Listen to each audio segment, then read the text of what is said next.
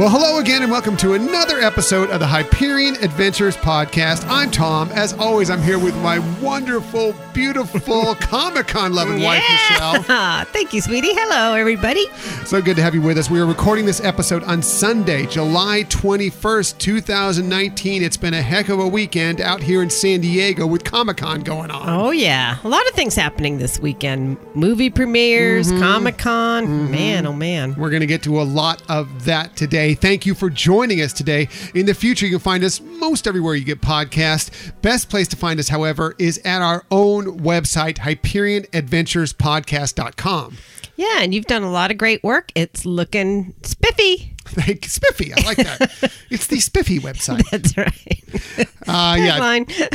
Trying to make it look as best as possible. You can also find us, and better yet, subscribe to us on Apple Podcasts, Google Podcasts. You can find us on Podbean, Spotify, Stitcher, SoundCloud, iHeartMedia, lots of different places. If there's some place that you normally listen to podcasts that you can't find us, please let us know, because we want to try and find a way to get on there to make it easier for you to listen to us. Exactly. And what we really appreciate is if you take a moment or two just to give us a review, let us know how it's going with our podcast. We want to make it better and better.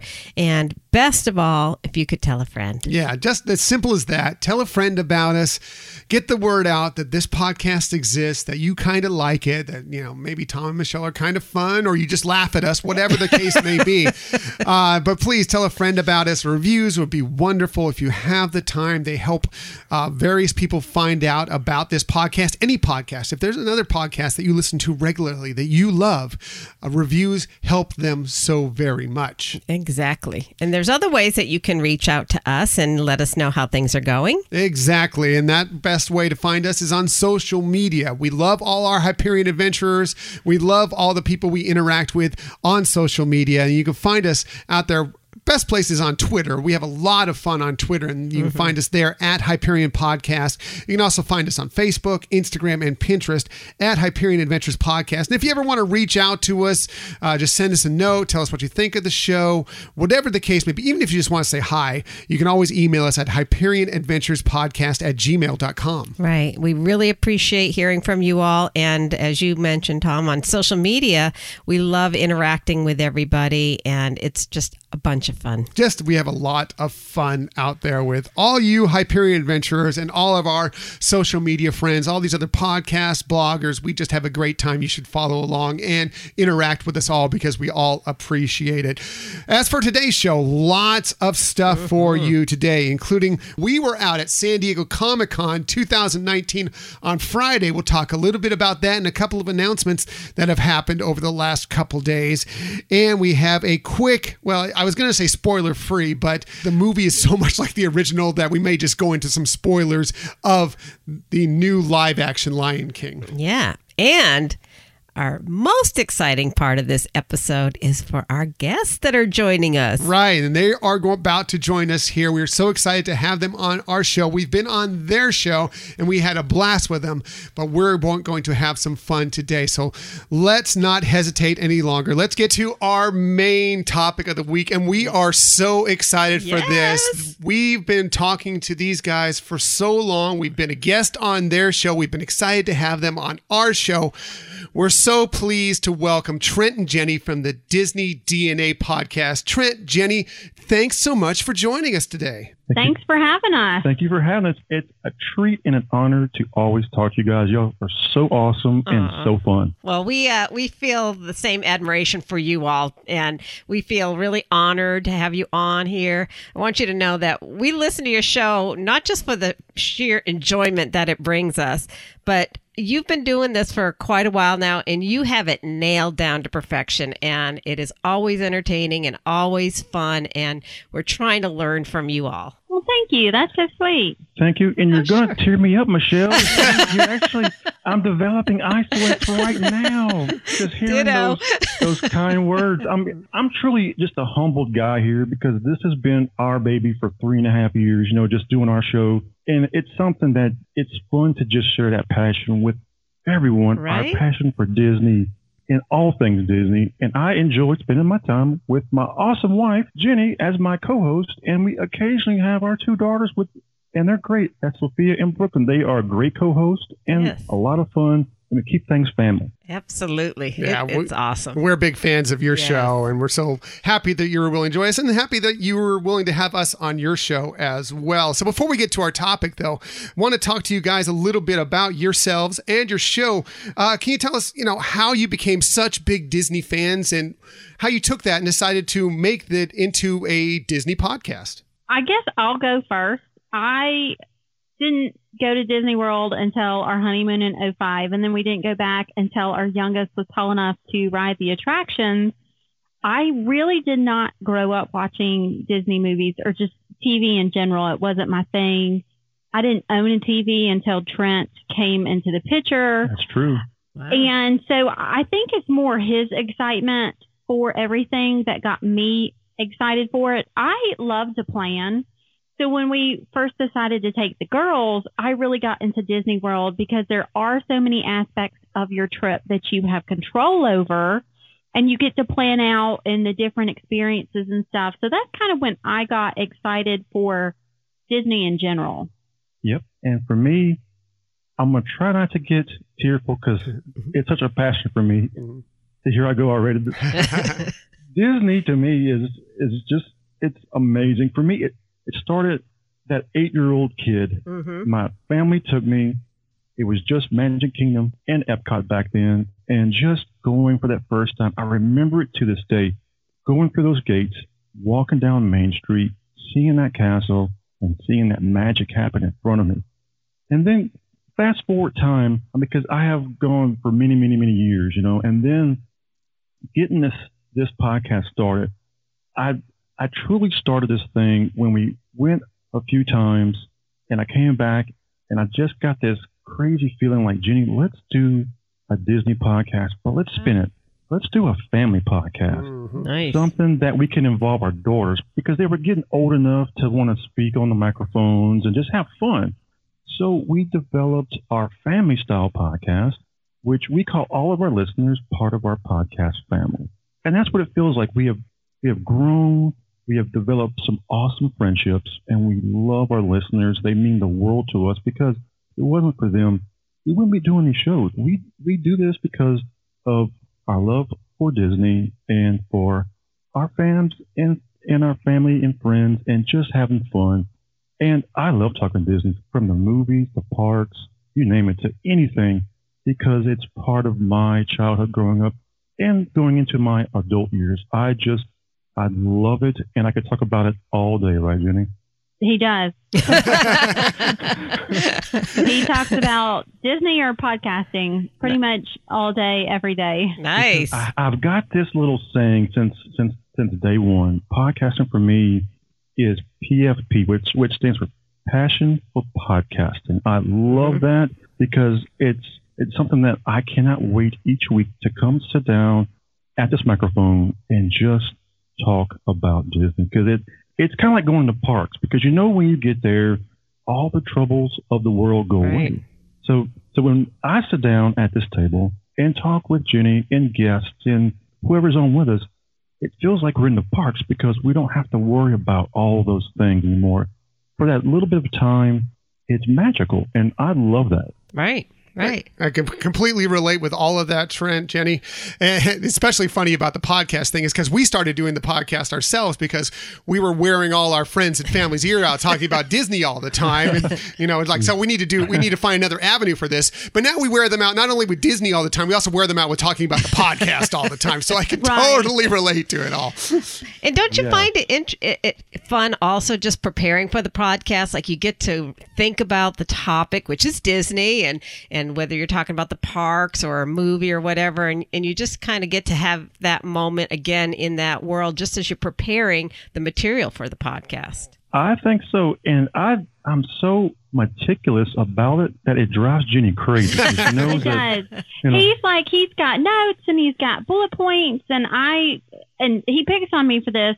I will be like at work and on a scratch sheet of paper write down a couple words, and he's like, "That's it," and I'm like, "Yes, I can tell you everything I want to tell you from these 4 keywords." Nice. Yeah. I plan, and I'm a little OCD with that because I really like to be prepared and give a good just a good topic and a good explanation, and just have fun with it, Right. I can totally relate to that. Yeah. Totally relate to that. So, that's great stuff. So let's get to our topic of the day. And we usually, if you've listened to our show, you know that we usually tape this thing right around lunchtime. So we're usually starving when we're in the show. So we like to talk food. And we've thought, what a great topic to bring Trent and Jenny and the Disney DNA podcast on to talk about food at the Disney resorts. Right. So we're I going love it. Yeah. So we're going to go through, pick out our favorite breakfast, lunch, and dinner spots in the parks or in the resorts, kind of give our favorite dish for each one, and, just have some fun with it. Absolutely. And so it was fun preparing for this because, again, it was kind of like when you're preparing to go into the park and get your advanced dining reservations ready and things. So it's like, okay, even though I know in my top of my head what some things are, I don't want to slip up and miss something else. I got to go through all of them again. Right. We do that every trip. But what's really funny is y'all picked us for this topic because we're not big Disney foodies. I have the problem of I think I'm a pretty decent cook. And when I am eating other people's food, going, if they added this or if they did that, it would be that much I understand. better. Yes. Or there's been a few places that we've eten that's supposed to be like Louisiana food, like at Boat Rights. And I'm like, this isn't right. Not even close. Not even close. No. Yeah. So it was interesting to go, okay, like really, what are my favorites that I do enjoy that I wouldn't change anything? That's right. Yeah. So that's how I kind of thought about what would I not change? Excellent. That's perfect. I mean, not everybody out there is a foodie or considers themselves a foodie. There are plenty of people that eat all sorts of different types of food. And sometimes it's simple. Right. Sometimes it's more complex. And they kind of try and hit the broad gamut of it all. So that's why, we thought you coming on board would be great. I know, Jenny, I've heard you talking about cooking before, so I know you like to cook. So I figured that would play a part of it as well. Yeah. So this I think is end up being the perfect topic for us to bring on this time. So let's start with breakfast. Okay, we're starting the day at the parks. We're getting out. Where are we going to have our breakfast? And of course, we're going to start with our guests that are with us today. Jenny, please let us know what's your favorite spot to have breakfast at the resorts. Yeah, Jenny. Well, Port Orleans, he's laughing at me. I'm curious myself. A lot of times we bring our own breakfast. Yeah. But when we do get breakfast, Port Orleans French Quarter has actually gluten-free beignets that are really good. And on the menu, I guess this is one thing I would change. On the menu, you can get dipping sauce for beignets. Like, that is not how beignets are supposed to be. Right, exactly. Just a little bit of powdered sugar on top. That's it. And if you grew up eating beignets like at Cafe Du Monde or Coffee Call, somewhere like that, you have to have a cup of hot cocoa to go with it. Absolutely. So I'm going to have, because I like to have sweet and a little more. I can't just go on all sugar. So I'm having my beignets and my hot cocoa. Nice. But I'm also going to get just some buttermilk biscuits and some grits.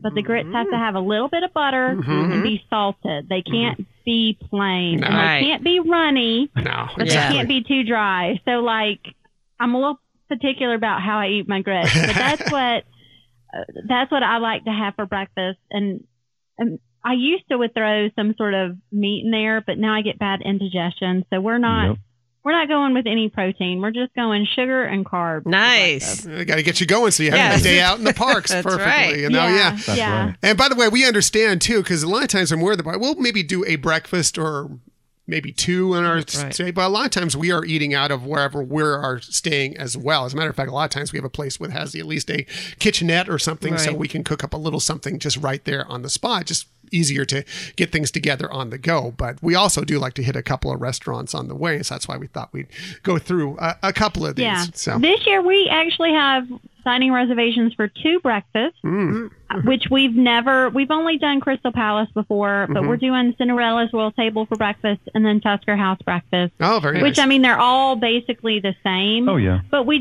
generally don't we're not big breakfast eaters in the first place. Mm-hmm. Right. Totally understand. Trent, what about you? Do you have a choice for your breakfast spot, favorite breakfast spot? Absolutely. And I'm going to kind of piggyback off of what Jenny just mentioned. It's Crystal Palace at Magic Kingdom right there on Main Street, USA.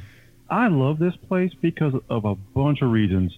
First of all, it's a fantastic breakfast buffet, and it's about $38 a person, but you got to put in your gratuity still. But this is the cool thing. This is what you get. You got scrambled eggs and an omelet station. Absolutely fantastic. Right. Breakfast meats and potatoes. You get pancakes and waffles, freshly baked pastries, assorted breakfast cereals, seasonal fruit, and of course I have to wash that down with a nice big glass of orange juice or milk. And I'm happy. I love it. But the best thing is you get to hang out with your friends, Winnie the Pooh and friends. You have Chicken Fingers and Eeyore. Yes. I love eating there. The girls do too. I love the photo opportunities and have them sign the autograph book. It is always priceless. I love it. Yeah, can't agree more. That is a really awesome place, and those characters, you know, you don't always see them everywhere, and so having that location, and I'm a big Pooh Bear fan. She is. Here. Me and my mom, I think we bought so many Pooh Bear clothing for each other. It goes back for me as a baby in my crib. My sheets were Oh, Pooh Bears. wow. Very cool. Yeah. So when I was pregnant with Brooklyn, because Trent had Winnie the Pooh, his mom bought Brooklyn Winnie the Pooh stuff. Nice. Nice. Love them. Really cool. Really cool. You know, character breakfasts are great because, I mean, yeah, you can go all over the parks and wait in lines to meet these characters, but, you know, they come to you when you're at these character breakfasts. They're right there. That's right. It's the easiest way to, yes, there's a little price you pay for them, of course, but it's the easiest way to get to a bunch of characters in a short amount of time. Right. And if anybody's really interested in those character breakfasts, they got to listen to your show couple weeks ago about the character breakfasts. It was really good. I mean, you covered everything. I was like, gosh, I wouldn't even had a question after listening to all of this. Yeah. And you know what was interesting with that show is as we were researching where all of the character dining is, there's a lot of places that do character dining that you do not know do character dining. Right. Some of the resorts do character dining that you don't think about. There are also a few places off property at some of the other hotels. Right. I remember hearing you talk about them. Do character dining as well. They have gotten permission from Disney to do them, so they have it as well. So if you're not staying on property but want to do character dining, there are other options that are more affordable for those who are looking for them. Right. Absolutely. That's a really great tip. Yeah, definitely. So definitely be looking out for that on your next day out at the Walt Disney. And definitely listen to the Disney DNA podcast episode that explains all about it because they have some great information there. Michelle, let's get to your favorite breakfast spot. And I'm hoping it's not copying mine. I hope not either. So, I mean, like we said, we're similar to you. A lot of times we're eating out of our resort room. But sometimes what I like to do as a treat is go to Epcot, and actually the France Pavilion has their patisserie open earlier. And so if you kind of go in that back entrance by Boardwalk and everything, the International Gateway, right? Yeah. You can go in there and get some breakfast there. And so I usually like to, if I'm going to do that, just get a croissant and a glass of champagne or a mimosa, and then I take it. And there's usually nobody else there. It's usually pretty empty if you go like first thing, like around 9:00 when they're open there, and just sit on the little tables there and listen to the background music and. It just feels like you're totally immersed into a little cafe in Paris, and it just brings back a lot of great memories for me, and it's just more the atmosphere and just making it simple. Yeah. It's a very nice choice and one of our favorite spots. We actually pick up, we talk about having breakfast in the room. We'll sometimes when we're at Epcot, pick up the croissants and just bring them back and have them the next morning as we get up in the rooms because they are that good. So totally enjoy that for sure. So nice choice. Thank you. My choice is completely different. I'm going really, really hearty breakfast. Wow. Really, really country style breakfast. And that's going to be at the Trails End Restaurant at Disney's Fort Wilderness Resort and Campgrounds. It is one of our favorite spots and a must hit at least once almost on all of our trips for breakfast. They really have they go everything. It's a buffet style meal. Goes everything from your typical Mickey waffles all the way to these great hand carved smoked bacon to lots of smoked meats, fried chicken. It's really more of a brunch than almost a breakfast. Of course, they have egg dishes, fruits, salads, pastries. They have these great flatbread pizzas that are wonderful there. I just really love going there and just totally gorging myself on this great food. Nice. My favorite dish there is they have this smoked meat hash that has this really wonderful smoked meat with potatoes and onions and peppers. It's just one of my favorite things, and I'll probably load my plate up with it at least a couple times every time we go. Nice. Yes. That sounds amazing. I have to say, I haven't done that yet, Tom, but I think it's on our bucket list. It's one of the places we want to go eat. We might now look to try it for breakfast instead. We love breakfast food, but we don't really eat breakfast food at breakfast time. We generally eat it for supper. I get that. Yeah. Breakfast for dinner is great. Yes. Yeah. Breakfast for supper. Yeah. Definitely. We probably do that twice a week, sometimes more. Absolutely. Nice. Oh, yeah. Well, and they do, on the weekends they have brunch there, and so you get that nice blend. Plus you can go a little bit later, so it carries you over till the evening. Right. Right. But you'd love it. You'd love the atmosphere there, and it's a toast to Davy Crockett, and it just has a lot of woodwork, and just the atmosphere around there is very fun to have, kind of like that retro country look. And it's just a nice boat ride, either from the Magic Kingdom or over from the Contemporary or the Wilderness Lodge. Yeah, they have boats running back and forth all day, and it's just an easy jaunt over there, and it's just right offside the boat dock, so it's really easy to get to. That's awesome. Yeah. Nice. Yeah. So let's move on to lunch. Where do we like to eat lunch? And I'm interested to hear all these responses because there's a wide gamut of places to eat lunch at the Disney parks and the resorts, of course. So let's, of course, go back to our guests. And Jenny, what is your favorite place for lunch? One of my favorite places for lunch is an Animal Kingdom at Yak and Yeti. If you guys caught on, I ordered gluten-free beignets. I have food issues, so I have to be very careful about where I eat and what I eat. And sometimes at home, I'm not so careful, but when I'm on vacation, I'm really, really strict because I don't want to end up in the room. Right. So they have an amazing gluten-free options. And my favorite thing that they have, though, is their gluten-free sweet and sour chicken. Ooh. It's one of those dishes that it's a simple dish, but you cannot tell that they have substituted some of the ingredients to make it the gluten allergy friendly that they do. It tastes like regular sweet and sour chicken. Wow. And that's where a lot of my complaint is from, is because I have at home made my recipes work where it tastes like you can't tell the difference. Nice. A lot of places at Disney is not so much, but the sweet and sour chicken is just spot on with how it should taste. It's so good. I will eat every single morsel on my plate. Wonderful. Nice. Now, if I'm going off what I'm supposed to be eating, they also have a mango pie and these pineapple cream cheese fried wontons that are amazing. They serve it with vanilla ice cream. Wow. It's just so good. Sounds it. Getting really hungry now. If I'm going to eat that, I have to do it for supper so we can go back to the resort. But, if you're looking, it was surprisingly how good those desserts were, because you don't expect a place like Yak and Yeti to have really amazing dessert. Right.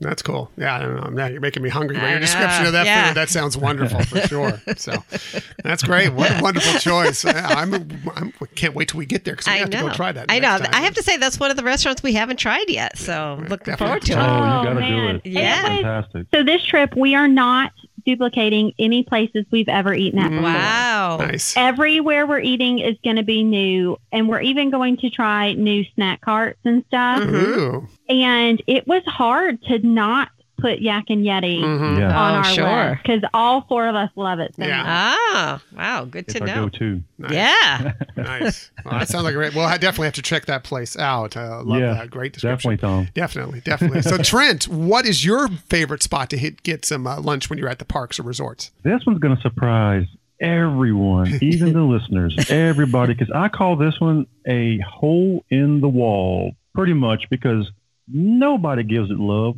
but Trent. So this place, well, maybe Jenny too. I think she likes this place as well. But just a side note, we haven't seen our list here, so Yeah, these are so I'm all. not sure where he's All from. right. So just for the facts here, yes. So this hole in the wall is in Epcot. It's in the China Pavilion, and it's called Nine Dragons. Oh, I yeah. love Nine Dragons. Now, what I eat there is the same dish over and over again because it's so yummy. It is the Kung Pao chicken Oh, yeah. with the peanuts and the dried chili peppers. And Nice. It is amazing. And Yes. the price is great. It's only like $17. Right. It's really, really inexpensive, but it's good. But nobody ever eats there. Everybody that we talk to, they walk right Right. past it with their nose in the air. No. Snubbing it. Yeah. On a side note, they have a great allergy menu as well. Like you cannot good. tell that it's substituted. So if you're looking for, more of an authentic taste, that they're dead on with their Yes, allergies. and it reminds me a lot of if you have these like close to your house, those PF Chang's. It reminds me a lot of PF Chang's. It's really good, but nobody eats there because it's like one of those little kind of hidden gems. But I like it because you can walk in and get a table because it's not full. Right. And Yeah. it's just one of those little hole in the walls. And to me, I'm not a big lunch guy. So this is perfect place for me to grab lunch, and it's cost effective, being only $17 plus, Right. your tax, whatever it is. And I love it there. It's got a great setting. And then if you're with Jenny, the chef comes to the table Wow. and We let me just on a side note, the year that Trent went to D23, he was hanging out with one of his friends, and the friend's wife was eating with me and the girls, and she said, I feel like a celebrity. Like every restaurant, even quick service, the chef or a manager, someone comes out and talks to you. Nice. Like they're really good about that. But we had a lot of fun with the chef at Nine Dragons. He was very, very funny and friendly, and he was great. Oh, yes, that's and that's because of her food allergies, because they have to cook these things separately from the other food. So they Right. come to the table and talk to her and all that kind of stuff. And if But there's something like whatever I wanted, they're like, we can't do that for you, but I can make this dish, which would be similar, and use this other sauce. So they kind of made me my own special Wow. dish because what I wanted didn't exactly fit into my criteria. Very nice. That And is nice. We've noticed recently Disney's really upped their game and getting out there and making sure when you're first ordering, asking if there are any food allergies. Even Right. when you're just checking in for any of the restaurants, they're asking if you have any food allergies and really trying to Yes. be very careful with everybody out there because it can get tricky and you can get caught up in doing things at the park, get caught up in, taking care of the kids or whatever. Right. Maybe forget, to mention it to somebody. So it's good that they, take the lead on that. Yeah. And Exactly. and how they have it on the app now. You can, if you scroll down past the main menu, you start seeing the different menus related to food allergies. Yeah. So Right. it's nice that they've done that as well. Yeah, exactly. So I love those highly choices. recommend Yes. it. Well, And- we've actually been there. We've been and there. Yeah, and that was Enjoyed the dish I've gotten a couple times now. That's a great place to go if you're going for the Candlelight procession. Candlelight Processional because Yeah, it's right. one of the best prices. And like you said, you can get in it. I know that one time I was taking my mom and it was kind of a last minute decision to go and it was hard finding reservations and we got in there no problem. Nice. So yeah, Well- we just love the China Pavilion in Yes. general. It's just a great spot to Me just too. kind of And relax. I've heard a lot of people say, well, the food is just I mean, it's kind of general and generic. You can find places around town that sell something similar, which is true for a lot of their dishes. Mm-hmm. But if you're going with a large group and you're having to feed 8 or 9 different people with 8 or 9 different tastes and 8 or 9 different personalities, like sometimes you need a place that can accommodate everybody and that is general enough that everyone's going to find something they enjoy. Right. Yep, that's a good point. Very good point. Right. So, Michelle, where is your favorite spot for lunch? I'm interested to hear this. So my favorite spot and the timing of it would all depend on what we did for breakfast and how big of a breakfast we had. But I really like going to the Grand Floridian at their Garden View Tea Room for afternoon tea. And whether it's, right around noontime or if we've had a big breakfast or a brunch, then, pushing it a little later. But they have such a cute afternoon tea service. And it's just really quaint. It's a great way to get, one, out from the heat. So you're going into this really cool place. Literally and figuratively cool. And they have, it's just such a Victorian British look to it, and the china and everything and the whole ambiance. And you just feel like, okay, I can chill. I can regroup so that I can get my energy back to go out there and have some more fun. And so it's just so nice of an area to go to. And so what you do is each person can get their own little teapot, and you can have your own tea selection, each person. And so it could be, they have like a ton. They have black teas, green tea, floral teas. And then they bring you like a plate that has little tea sandwiches. And I remember the first time doing this, I'm thinking, well, that doesn't seem like much. But then when, you're consuming that with the tea, and then they bring you dessert, you can either have pastries or English trifle. And you end up feeling pretty satisfied because they'll refill your teapot. You can, even if you didn't like your tea, you can change it to another kind. They're really flexible with things like that. And it's just, like I said, it's quiet, it's quaint, and a real fun way to get rejuvenated. Right. It's a really nice way if you're regularly go to the parks. If you take an afternoon, or if you're just doing a resort day, trying to take a break from the parks a little bit, just to kind of get away and have a moment just for a little bit of peace out there. It really is. Yeah. It's a nice spot for sure. It is. And they, even for kids, they have like the Mrs. Potts tea party. And so they'll have like chocolate milk instead of tea in the teapot, and their sandwich is a little more kind of the style that kids would like, rather than some of the food choices that they give for the adults. They also do an afternoon tea with the princesses. We haven't been able to do it, but I've heard about it, and I've heard it's a lot of fun. Yeah, that sounds great.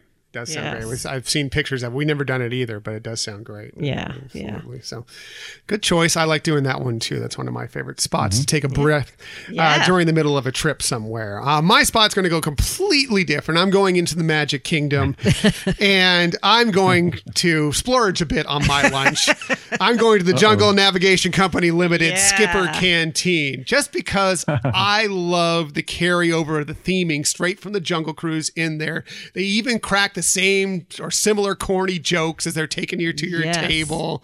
The servers crack the same similar style of corny jokes, and the food is just it's diverse and interesting and different than what you'll see in a lot of other locations, and it's a lot of lighter fare. Yes, it's a little pricey, but the food doesn't ever feel too heavy for you. It feels like a good lunch break. It's nice and air conditioned in there. It's relaxing. And my favorite thing, everybody's going to think I'm crazy because most people are scared of this dish. People are fearful of their food looking back at them. I love the whole fried fish. You give me that whole fried fish and a glass of Chardonnay, or a glass of Sauvignon Blanc, and I am a happy camper for the rest of the day. I'm telling you. So, if you haven't ever been there, it's a lot of fun. They have great dishes for the kids as well. And again, like I said, if you like the Jungle Cruise, if you like some of that corny, over-the-top humor, it carries right over into this lunch, and it's a great spot to stop at. It's actually, we've never tried it. We have gone over the menu many times, and we have looked at pictures of the food many times. Yep. But 3 of the 4 of us me not included in this, are somewhat particularly picky. Mm-hmm. So they have not worked their courage up to trying there yet. It looks very intimidating. Yeah. Which, I mean, as far as food looking at us, we do crawfish bowls all the time. That's true. Yeah. You know, the kids actually play with the live crawfish beforehand. I guess that makes it a little less. Because they don't name them. We're eating Charlie over here. That's right. Yeah. That's Racing them. Well, it's one of our favorite spots, and we went there not that long after they originally opened it, and we've just fell in love with it, and it's a must hit for us most times. Yeah. We go. I mean, I'm sure if you talk to them and, again, talk to the chef, and they will customize some things. And, I don't like things too spicy. I don't, and so sometimes I feel like, I'm also fearful at times, but I've found their dishes to be really good. And yes, some of them are unusual, but it's like, oh, wow, this does taste great, So. Good to know. Yeah. And they have, actually they have like 3 rooms. Mm-hmm. So the first one is like their main area. And if you've been in to be our guest, it's kind of like that same kind of concept. Your first entryway, first room is giant and it's loud and it's fun. But if you're kind of wanting a smaller, more intimate area, they have a couple other rooms there that you can ask to be seated in. And those are pretty fun. Yeah, just like a beer guest, your experience will change depending on which dining room you're sitting in as far as what you appreciate about that restaurant. So we would always suggest that you take one of those side rooms, ask for one of the side rooms if you don't mind waiting a little longer. Yeah. Awesome. Thank you. So those are our lunch tips. Let's get to dinner or supper, as the case may be, and find out what our guests like for supper on their trips. Jenny. That's right. Where do you go for supper? What's your favorite spot? For supper, I am hanging out in Epcot in the Moroccan Pavilion because I love it so much. I know this one. And I am eating at Restaurant Marrakesh. I almost picked Spice for a Table. I think that's what it's called because they actually, if you're eating off the allergy menus, they have more options than Restaurant Marrakesh. Oh. But I am either going to get one of 2 things. They have roasted lamb with the vegetable rice or their beef shish kebabs with the veggie rice. And then as a side, the gluten-free bread and their hummus is amazing. Everything there is just so good. I love the food. I love the atmosphere. I love the belly dancers. I love it all. And the band? Yeah. That's right. Yeah, we ate there for the first time on our last trip, as a matter of fact, and we had a great time. We really enjoyed it. We brought some family. There were 2 boys, ages 10 and 12, who had never been to Walt Disney World. Their parents hadn't been since they were like young teenagers. At least, around that same age. Yeah. And so we thought that would be a fun place to bring them, and it seemed to be quite a good hit. Yeah. Everybody enjoyed that for sure. Yeah. So I love that choice. Yeah, That's good great. choice. Very nice. Yeah, it's one of my favorites. It's not mine, but I kind of go with the flow. Yeah. Trent and the girls were just like, this is okay. But since we've eaten there, like the first time we brought the girls, they didn't really eat hummus or really anything like that. But they have one of their favorite things now is hummus and chips or hummus and carrots and stuff like that. So they're starting to kind of venture out. So I'm hoping not this trip because we're doing all new, but maybe next trip, everyone will be up to trying it again because they say scientifically your taste buds change every 7 years. So just because you didn't like it doesn't mean you won't this time. Just keep that hope alive. I'm not sure. The hope is alive. If not, I will make myself a reservation and y'all can go eat somewhere else. Perfect. I'll be like a table for one or just put me with whatever family has an extra spot. That's right. Right. Okay. Well, that's kind of, when they have like the Food and Wine Festival or the Arts Festival and things like that you can do little tasting dishes throughout the park, and you don't really have to sit in one place. You can kind of walk around and try different things. It's always a good time at all the festivals for sure. Yeah. For sure. Yeah, we're actually thinking we might hit Spice Road Table up this next trip when we're going to be there in December. So that might be fun. It's on our list for if we're at a park at night and want to just, because it is a quick service. Right. Yeah. It's on our quick service list of places that we want to actually get a meal at. Yep, so it might happen this year. if we're hungry, because we did all of our ADRs for around 1:30 so that we could have a bigger lunch and then just kind of chill the rest of the afternoon. That makes sense. Yeah, like that plan. Trent, I'm interested to hear what you have as your favorite supper spot. Let's hear Trent's spot. Well, what's funny, Tom, is Jenny and I both have some of the same ideas and those same loves, but that's not what she just said. Trust me, that's not my answer. So let's not do that one. So I'm referring to her lunch pick. So I'm going to Animal Kingdom, to Asia, and I'm going to Yak and Yeti because I like the atmosphere at night versus lunch. Ooh, okay. And I'm getting that sweet and sour chicken. I love the chicken, the ginger, the garlic, the bell peppers, the pineapple with jasmine, or your brown rice for a whole whopping of $19. It's not that badly priced. But it's not bad at all. I love it there. I love being on the second floor is my favorite area. It's nice good to know. there. It's more intimate, in my opinion. I love it there. Just the whole theming and the cast members there. Not that they aren't everywhere else, but they are just so awesome there. They're very accommodating. Yeah. And I love the tables and the big wooden chairs. Ooh. And if you're mobility impaired and want to eat on the second floor, they have an elevator. Yes. So it's not just the stairs. Right. So I recommend the second floor just because I like it there.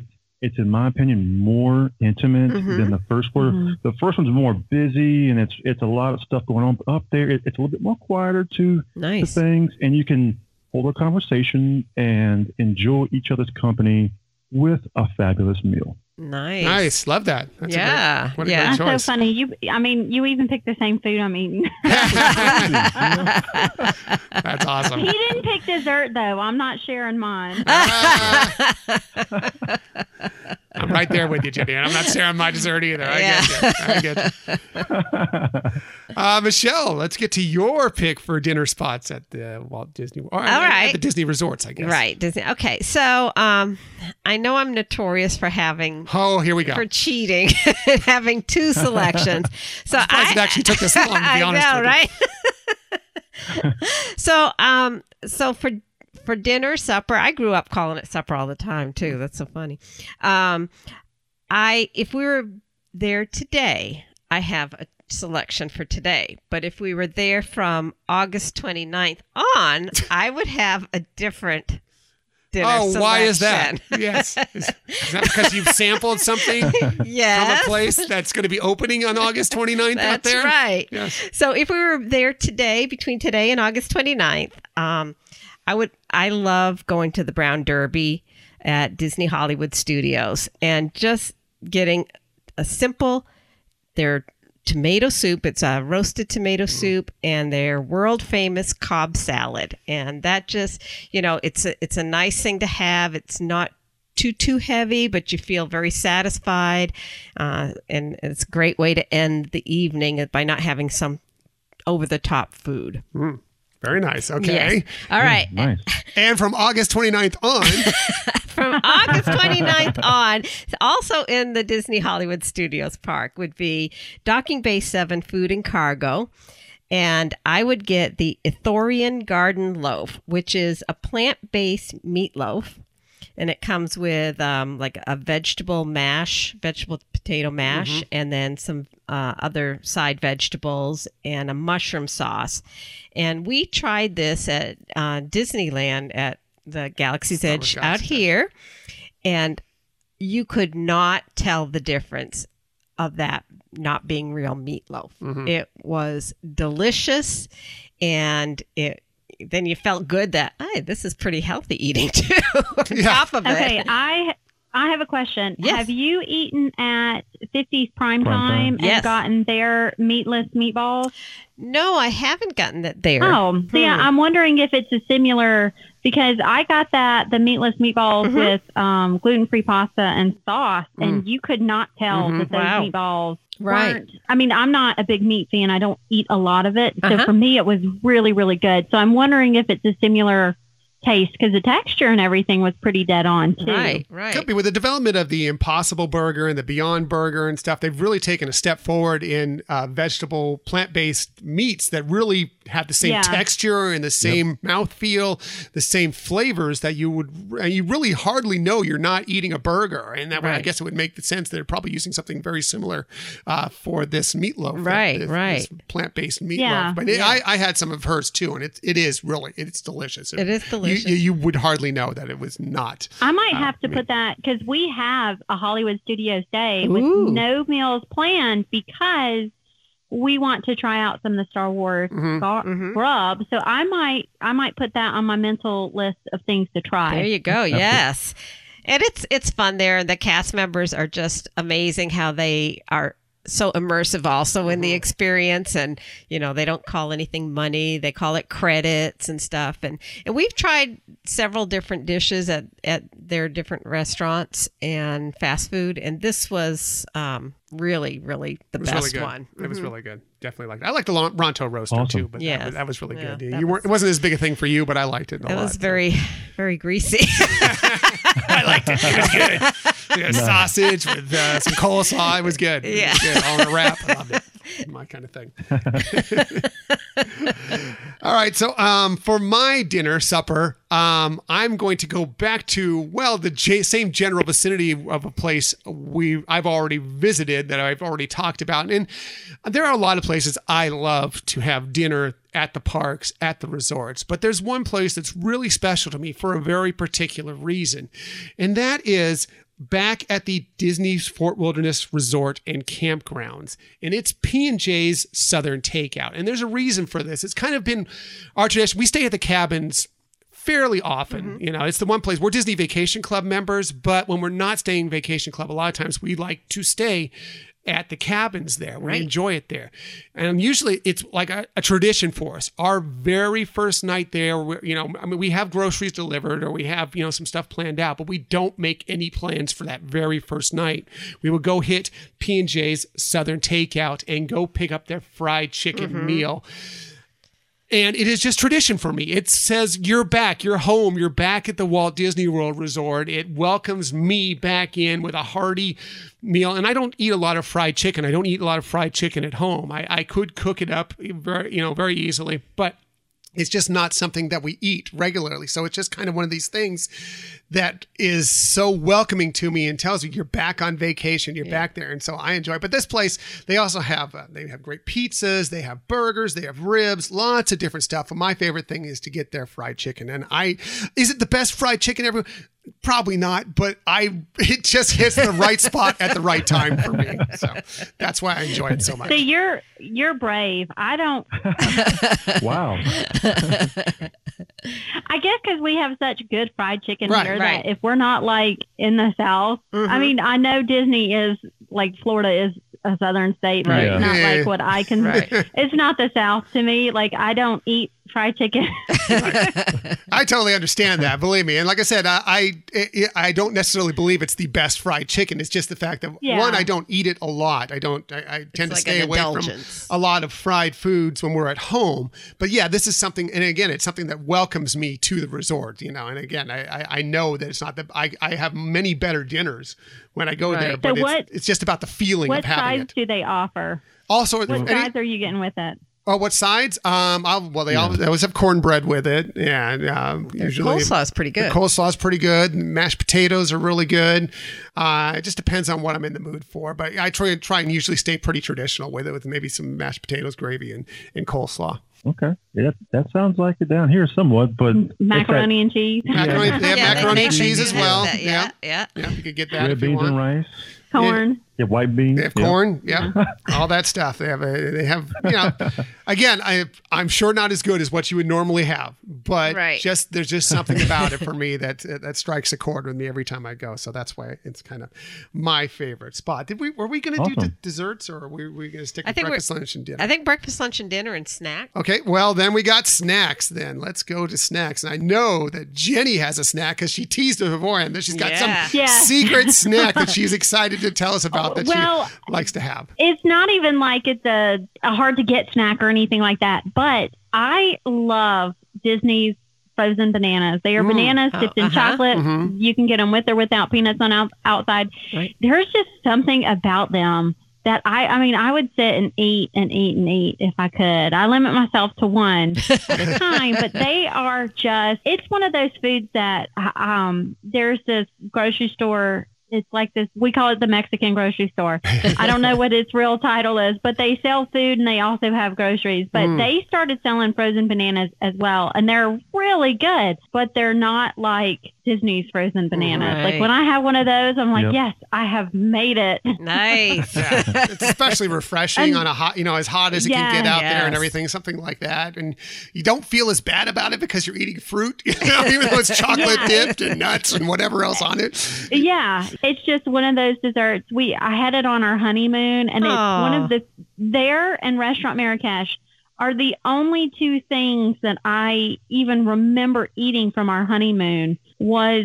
those two, that place, and then the frozen bananas. They were that good. It left that much of an impression. Nice. Memorable. All right. Yes, it was that memorable. All right. Nice. All right, good. It's also no, Jenny. I appreciate that. It's one of the things, and I think I was talking about a little bit with my chicken. It's like, food, so much of why you enjoy food is they bring back memories of having it at some certain time in your life. And that is a big part of it. And, having this on your honeymoon or whatever the case may be. I mean, it's part of those things that make you love these dishes so much. Yeah. And I mean, I know we ate other places and we did other things on our honeymoon. I just don't remember what it was. It was because you love the Caribbean Beach Resort so much. Nice. That's another story in itself. Oh, boy. I'll have to get that story at some point. Yeah.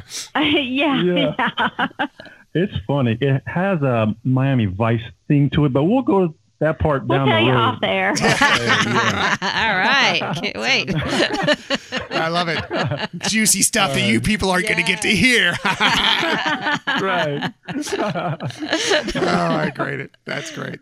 So, all right, so Trent. Dessert? Dessert, snack, whatever you want to call it. Snack. Yeah. Or my snack, whatever. Okay, so this one, I can't think of this little place, but I'll give you the best description of where it is and what it is. So if you go over Main Street and you go left into our favorite Adventureland, you cross the bridge. Isn't that like Aloha Isle or something like that? Yes, right there. There's like a little stand where you can get your Dole Whips, and if you get it at a certain time, you get to meet Peter Pan right there in the little covered area. Yeah. Oh, wow. Wow, interesting. Yeah. Yes. Seems like an odd location for Peter Pan. Yeah. Yes. We did not know that Peter Pan was meeting there. Like, we were just eating Dole Whips, hanging out, and he showed up one day. Yeah. We're like, oh, this is cool. It's right there by Jungle Cruise and Magic Carpets of Aladdin. It's like right there by and it's just right across that bridge, and it's to the right. And I love that little stand because you can get your Dole Whip right there. There's hardly any ever like a super long line or anything. Yeah, it's unless awesome. You ask Sophia, and then it's like, oh, we waited in line maybe 5 minutes last trip, and she was like, we have been here at least 10 years. I mean, she was being so dramatic she about wanted it. her snack, and that's what it was. Yeah, yeah. You get hangry. I get it. That's right. Exactly right. She was hangry. But that's a cool place, though. That's where you get your Dole Whip and meet Peter Pan, and it's just a great spot. And it's also my favorite place. It's covered, so it's out of the shade as well. Yeah. And there's usually a nice breeze right there. So it's kind of a place you can relax a little bit. It's a hidden gem. Yes. Definitely one of the spots we hit up regularly. Definitely, as yes. well. We are big Dole Whip fans. Yes. For sure. Yeah. For sure. So, Love it. Speaking of that, let's get to Michelle's snack. Well, it's funny because I guess we're all going with kind of frozen treats here. Mine, I rarely do it. It's one of those, it's a special occasion. Typically when, like if Scott's with us or whatever is Our doing, son. yeah, our son Scott, is doing the kitchen sink Sunday. Wow. Wow. Yeah. I mean, we don't usually eat the whole thing. Sure you don't. It's usually more just the experience of getting that and the look on his face when we get it and everything. He just lights up, and it's That's precious. More than a snack. It for is sure. more than a snack. It's more, yeah. Yeah. It's like I said, we share it. But that's one of those just precious moment kind of times. Right. Love it. Absolutely. That's great. That's funny. That's classic. I love it. I love it. Yeah. As for me, I would normally if I was just going to name one, but since it's already been named, I'm not going to go with it again. But Dole Whip all day long. I love it. I love it so much. I love it on both coasts. It's great for me. I'm going to go a little bit differently because Dole Whip has already been taken by Trent there. I'm going to go ahead and go with the Mickey Premium Ice Cream Bars, which you can get throughout the parks. You can get them at your resorts at the little shops there if you want. You can get them on Disney Cruise Line delivered right to your room for no extra cost. Right. It's one of the greatest things about Disney Cruise Line. Nice. I love the Mickey Premium Ice Cream Bars a lot. It's a lot of times will be my dessert at the end of the evening. Right. Just pick one of those up as you're heading back to your room or whatever and just kind of finish one of those. I love it. Yeah, and if you get them inside the resort, their stores there, then your annual pass discount applies. Yes. It doesn't when you're in the nice. Yeah, it doesn't when you're in the park, but when you're at one of their stores, you get your annual pass discount. Right. Or if you're a D23 member Right, or whatever. a DVC Yeah. member or whatever the case may be. Yeah. Exactly. So that's Even my better. favorite thing. Mhm. Yeah. Yeah. So have your Mickey bar and save a little money on it Right.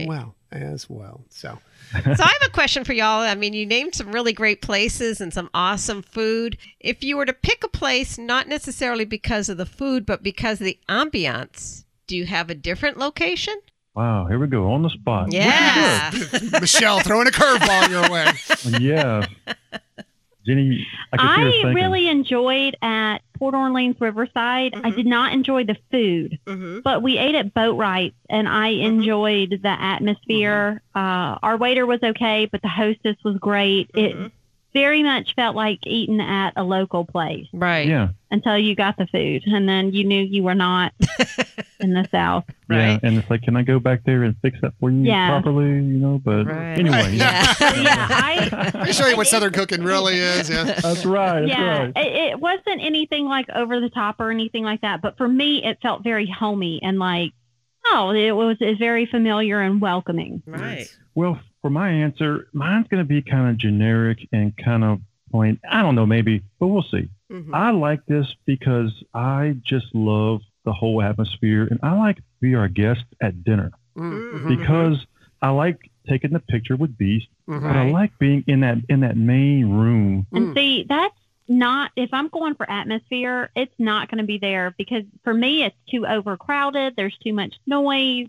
Well, let me explain why, though. It's not for myself, really. This is where I take a step back and I watch everyone else. I like watching the young kids, especially the young girls wearing their bell dresses and just pretending like they're in the story or they're eating in the castle. Right. And to see their faces and their families are just so like over the moon, excited and fun. Even our girls get that way too. And Sure. I just like being in there, and it's decorated so wonderfully. Now, Right. if it was just the two of us, maybe, go and get some really nice restaurant, maybe in Disney Springs somewhere. But as a family for the four of us, I think, besides Jenny just saying, I like Be Our Guest because it's themed awesome. I mean, it just has, you feel like you're in the castle. Yeah. No, that is true.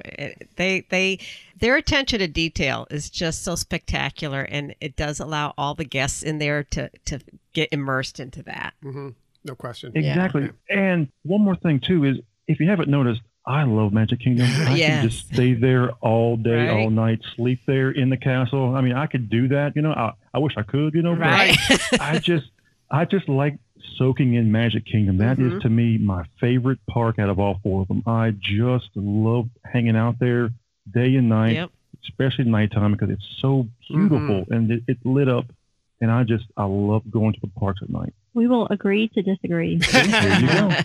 Which what makes your show so great is that Yes, I'm Epcot, 100%. Epcot's my favorite. Well, if you ever, I don't know if y'all have ever done a tour or anything like that, but like the Keys to the Kingdom tour, you won't leave there without shedding a tear or two. But that's what I want. Yeah, it is so filled with heart and the appreciation for what this park is and how much it gives to everybody who goes there, and I know people have a lot of comments about the company and prices and everything, but there really isn't anything as magical as going there and being able to just release everything else going on in the world and just having a great time, either whether you're by yourself or with your family or spouse or whatever. It is, when you say magical, I mean, I know that that's overused, but I do feel it's so appropriate. It's definitely appropriate, and there's no question about it. Absolutely. Well, for me, just one more thing is I have to say this. Magic Kingdom to me is special because, you know, when you get on that main street and you see that castle and that partner statue, everybody says they're home. And it's true. I mean, because I immediately start the eye sweats. I immediately have a shade of a tear or two. It's the shows. It's everything there is. Right. And I just wish Walt was around to see it for himself. I think he'd be so proud of of what it is today. Yeah. You know? Yeah, absolutely. Yeah. Absolutely. No question. I totally agree with you, Trent. I get the emotion there for sure, because we get that way too whenever we walk into the Magic Kingdom for the first time. Just the way they lay it out, just like they did at Disneyland Park as well. The way you come in from under the train station, and then it all opens up in front of you with Main Street USA leading to the partner statue and the castle and everything. It's just it is spectacular every single time. It doesn't matter how many times you go. Every single time you visit. Right. I used to live in Florida and would I lived more southern, but I would go to Florida. I mean, go to Magic Kingdom or Disney World a lot, and to this day, I can't walk in there and not get a lump in my throat for every time I go into that park. You know. Yep, it's all it's just like the thing I was talking about with food, the memories. It's all the memories of what you've done in the past there, all the great times you've had with family and friends, and again, what you're about to do, all the great times you're about to have with your family and friends as well. It's really, really something special. I always refer to it as, you know, making memories that last a lifetime. Right. You know, that's what it's about, and I cherish those moments, especially with my kids. I mean, just taking that step back as a parent and just watching their faces. I mean, just glowing with fun and excitement. And we all do it. So. Yeah. And I bet you're glad that Jenny likes getting the photo pass then. Absolutely. Because we get like thousands of pictures. Right? Thousands of pictures. Yeah. Exactly. Yeah. I think for every photo pass picture taken, I take 3 on my phone. I mean, thousands of them. Nice. Yeah. We have so many pictures, and just PhotoPass and our own. We have so many pictures. Exactly. Oh, yeah. So, sweetie, do you have a restaurant that you would, or a place to eat that you would go for the ambiance maybe more so than the food? That's interesting. I kind of like over at the Wilderness Lodge, Geyser Point over there, where you just kind of have some nice tables just out by the waterside, out by Bay Lake there. It's just kind of a nice place, shady place to kind of sit back, have a little food, have a drink, and just kind of look over the water and see it all. And I just it's just a nice breath to take. There's lots of places that have great ambiance and we can only talk about what's happening on August 29th and the ambiance that's coming to there, because we've experienced that in Disneyland, and it's insane. You won't believe it when you finally get to experience it for yourselves. But that place is just a little different. It's just very relaxing and enjoyable. What about you? I guess I have kind of a toss-up, but if I had to narrow it down to one, I still enjoy the Sci-Fi Diner. The food is good. It's just funny just to be in there and watch those old films, and especially when the cast members kind of make fun and poke about the films and things like that too. It's just a fun ambiance. Yeah, that is a good spot. I agree. I agree. Love it there. So we have one other round. Oh, we do? Yes, we have our bucket list, or where you want to go. Oh, I've forgotten that one. Okay, bucket list. I'm ready for this one. Bucket list. Okay, I'm sorry I skipped over that. Yeah, go ahead. Bucket list. All right, so I guess Jenny. we'll start with Jenny. Okay, one of my bucket list places is Le Cellier, so we're in Canada. And I already know what I'm going to get. I would like medium rare filet mignon, and I would like my side to be very specific. It needs to be steamed broccoli, lightly salted, and I would like 2 or 3 lemon wedges, because I like to put fresh lemon juice on my broccoli Cool. with my steak. Very nice. Yes. That's what I'm going for. Nice. I like it. That's a great answer. That I love is. that one. Yeah. Great. I love this specificity to it. Right. It's really, really nice. Yeah. I love that. Whenever our local steak place around here, when we go and eat, I always get the same thing. And I'm like, it's because they started cooking their sides differently. And I'm like, I'm sorry, do you have steamed broccoli? And she was like, yeah, we can still steam it. So I was like, okay, I need it steamed, lightly salted, lemon wedges on the side. Nice. Love it. Yeah. What a great choice. Trent, how about you? I'm going to surprise everyone on this show and listening because this place is absolutely brand new. And you're thinking like, what in the world is he talking about? So let's do a little bit of little fun here. What was just recently finished being built is the Grand Destino Tower over at Coronado Springs Resort. They have a restaurant called Toledo. And it's on the rooftop, and it has tapas, steak, and seafood. And I'm going to get, off their menu, which I have it right here in front of me, is the hanger steak. It's crushed with new potatoes and some sort of salsa greens and some charred peppers, and looks absolutely fantastic. Nice. And I want to try this out because, long story short, we got to watch this tower being built on a trip past where we only got to see it from the fourth floor because they only had 4 floors of this thing built. Oh, wow. So we got to watch it be from steel beams and concrete to this glorious new tower now that we actually want to go check out now. So on our trip this year, we might have to swing by there and check it out because I'm fascinated because it looks amazing from the pictures I've seen online. Right. Wow, it sounds great. Yeah, I've seen the pictures do look great. Right, That place looks spectacular. It I know does. Michelle was just out there last winter staying nearby, and she got to see some of the tower going up there. Right, It really right, was looking fantastic. Yeah. And Looks gorgeous. I love their restaurants that are, rooftop kind of places. They are just they add to the ambiance and usually can get some great views up there, whether it's overlooking parks or seeing fireworks or whatever. They know how to, strategically place those. Yeah, we just we're going to be staying at the Riviera once that opens up here in December when we go out, and we got reservations at their rooftop place, Topolino's, which we're excited about. So looking to see how that shakes out as well. So that's going to be a lot of fun. Yeah. Michelle, what's your bucket list? Okay, my bucket list is also very new. In fact, I was worried Trent had the same one, and I was like, oh no, am I going to be able to come up with another one on the fly? But I'm glad we both like different, we've come up with some other ideas so we can share more things of what's out there. My bucket list, and because of, I think some of the costs is going to be, something like really a bucket list item, is attending the chef's table at Epcot's newest signature dining restaurant in the Japan Pavilion. And it's called Takumi Te. I think I said that right. Something like that. Takumi. Close enough. Yeah. We'll let it slide. Right. I mean, they just opened this month, and in fact, they only started taking reservations this past week. Right. But it has the restaurant has 5 different rooms, and they kind of go with the natural elements of water, wood, earth, stone, and paper. And they do have where you can order at that restaurant off the menu, or you can get a fixed price menu. But if you get this, if you get to the chef's table, which is even a little bit more, that's a 9-course, and not that I need that much food. But we've done a chef's table on a cruise, and it was just amazing. It's a small group usually there, and they have a lot of attention to the detail. The chef is really trying to showcase special things, so I can only imagine that this would be spectacular.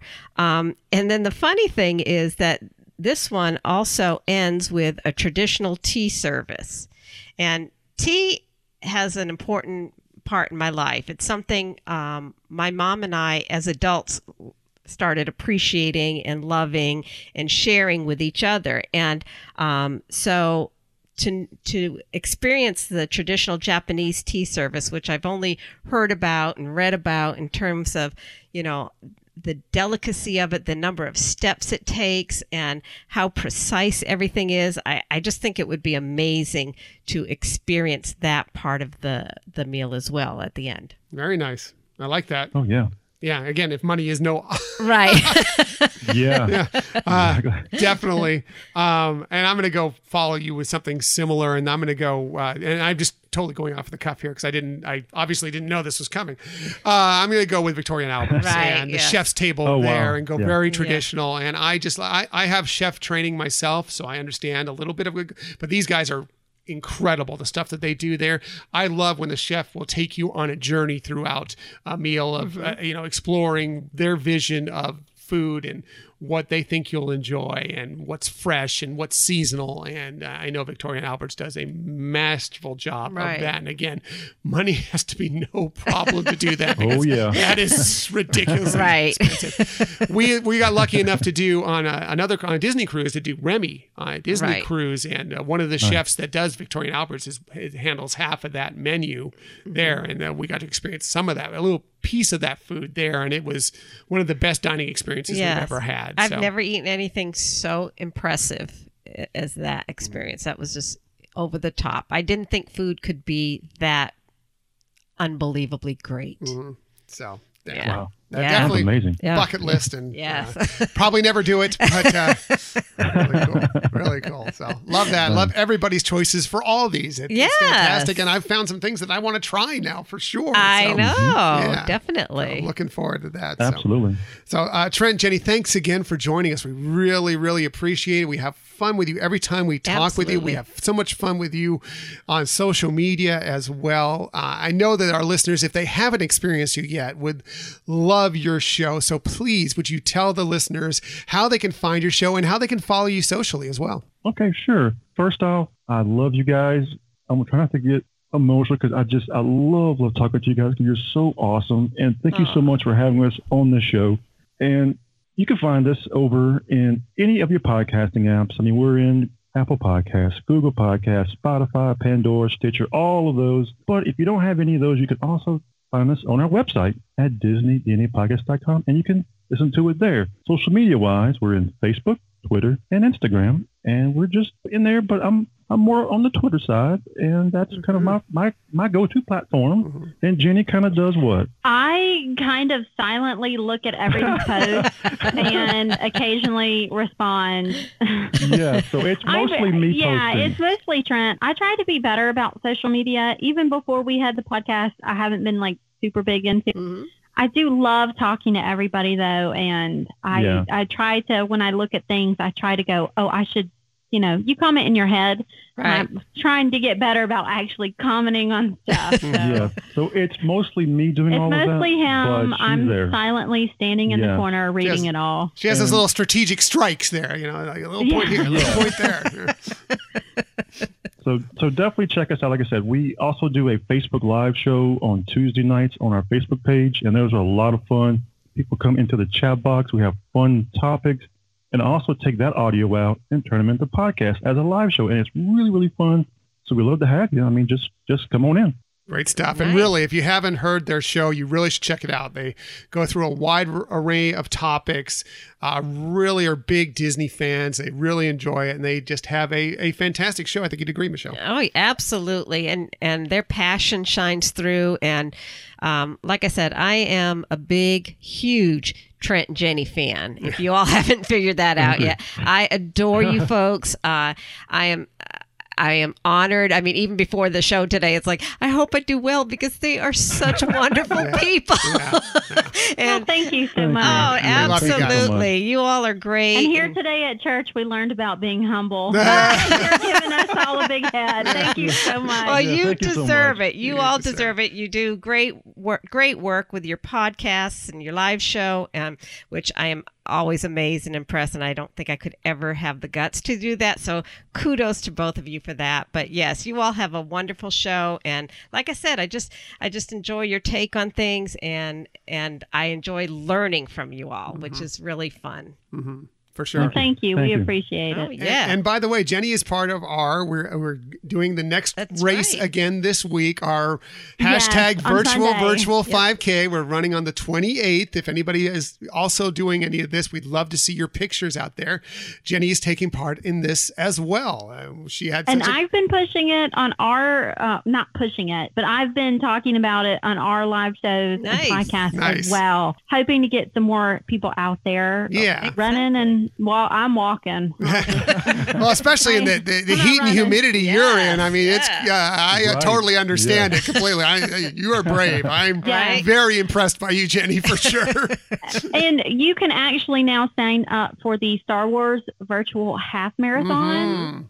That I think it's like $60 or something like that. I'm thinking about signing up for that and planning on running it and actually running most of it in February or March. If anyone else is signing up for that, we'll sign up for that as well. We'll continue this virtual thing and have it be the virtual Star Wars half marathon or something along those lines. But we did that not last year, but the year before last as well, and that was a lot of fun. And it's a lot of work, but it's really rewarding. And the medal you get, at least one we got, was amazing. I've never done a half. I've do a couple of 5Ks a year, and then I've done a couple of 10Ks. So this will be my first half. So just go to the parks and walk around. You do about a half marathon every day when you go to the parks. That's great. We're having a lot of fun. And again, please listen to the Disney DNA podcast. Trent and Jenny, we love them so much. And if you get a chance, one, subscribe to them because you'll love them. But two, give them a review. Podcasters, we all flourish on reviews. It helps so many people discover new shows, and plus we just love to know what people think about the shows. I think you'd agree, Trent. Yes, I definitely will, because it's great to just get everybody together and to help each other out and grow together as a community. Absolutely. So, Trent, Jenny, thanks so much again for joining us. This isn't going to be the last time. We hope to be on your show again. We'd hope to bring you back on our show again sometime when the schedule works out, but we had a great time with you today. It was fun, and thank you so much. And definitely, you will be back on ours really, really soon. Cool. Thank you so much. Trent and Jenny from the Disney DNA podcast. Thanks again, guys. Thank you. So once again, thank you to Trent and Jenny, the Disney DNA podcast. You should really listen to them, subscribe, give them a review. They have a wonderful, wonderful and fun show. Yeah, and they are the best and the sweetest people you could ever get to know. And they're also involved with us on social media. So, do follow them if you're not yet. But great folks. Yeah, they're very active on social media. They have a great time. And yes, their whole family is wonderful. Hopefully at some point we're going to get to connect with them when we're out in the parks as well. But I'm sure we'll be getting on each other's podcasts here and there whenever we have the chance, because we both enjoy their company and they seem to enjoy ours. So nice. Let's move on to the Disney stories of the week. Every week there's so many Disney stories. We like to cover a few of them. We can't possibly cover them all, but we like to get to make a note on a few of them. And we're going to start this week with the fact that we went and saw the live action Lion King on Thursday night. Yeah, that was exciting to see. I know that there was a lot of anticipation from my perspective, I think yours as well, of seeing this movie that, the original that we love and cherish so much, and now seeing it in a live action format. So we're going to give this, it'll probably have some spoilers in there for this movie. I'm not going to spoil, or we're not going to spoil anything that is different from the original Lion King. The thing about this film is it's so shot for shot almost for the original Lion King that spoilers are kind of, they're irrelevant in this case. Because it's not spoiling the plot. Yeah.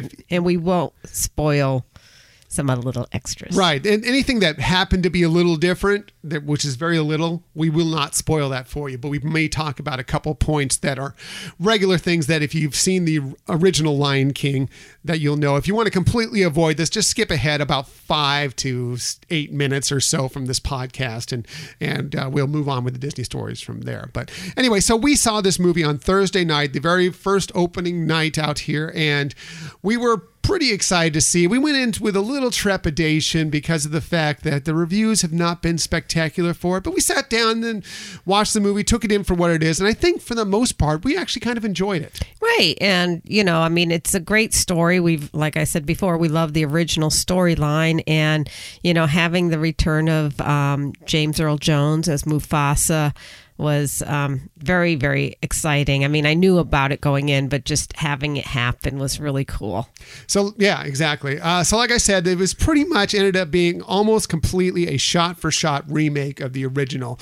And it's actually one thing I kind of had as a strike against it is the fact that, you can say what you want about many of the Disney live action films. You like them, you don't like them. One of the things that they've done with virtually every one of them is that they've sort of expanded a little bit of the story. For example, in Cinderella, they've kind of given you a little more backstory to Lady Tremaine to kind of understand why she is the way she is.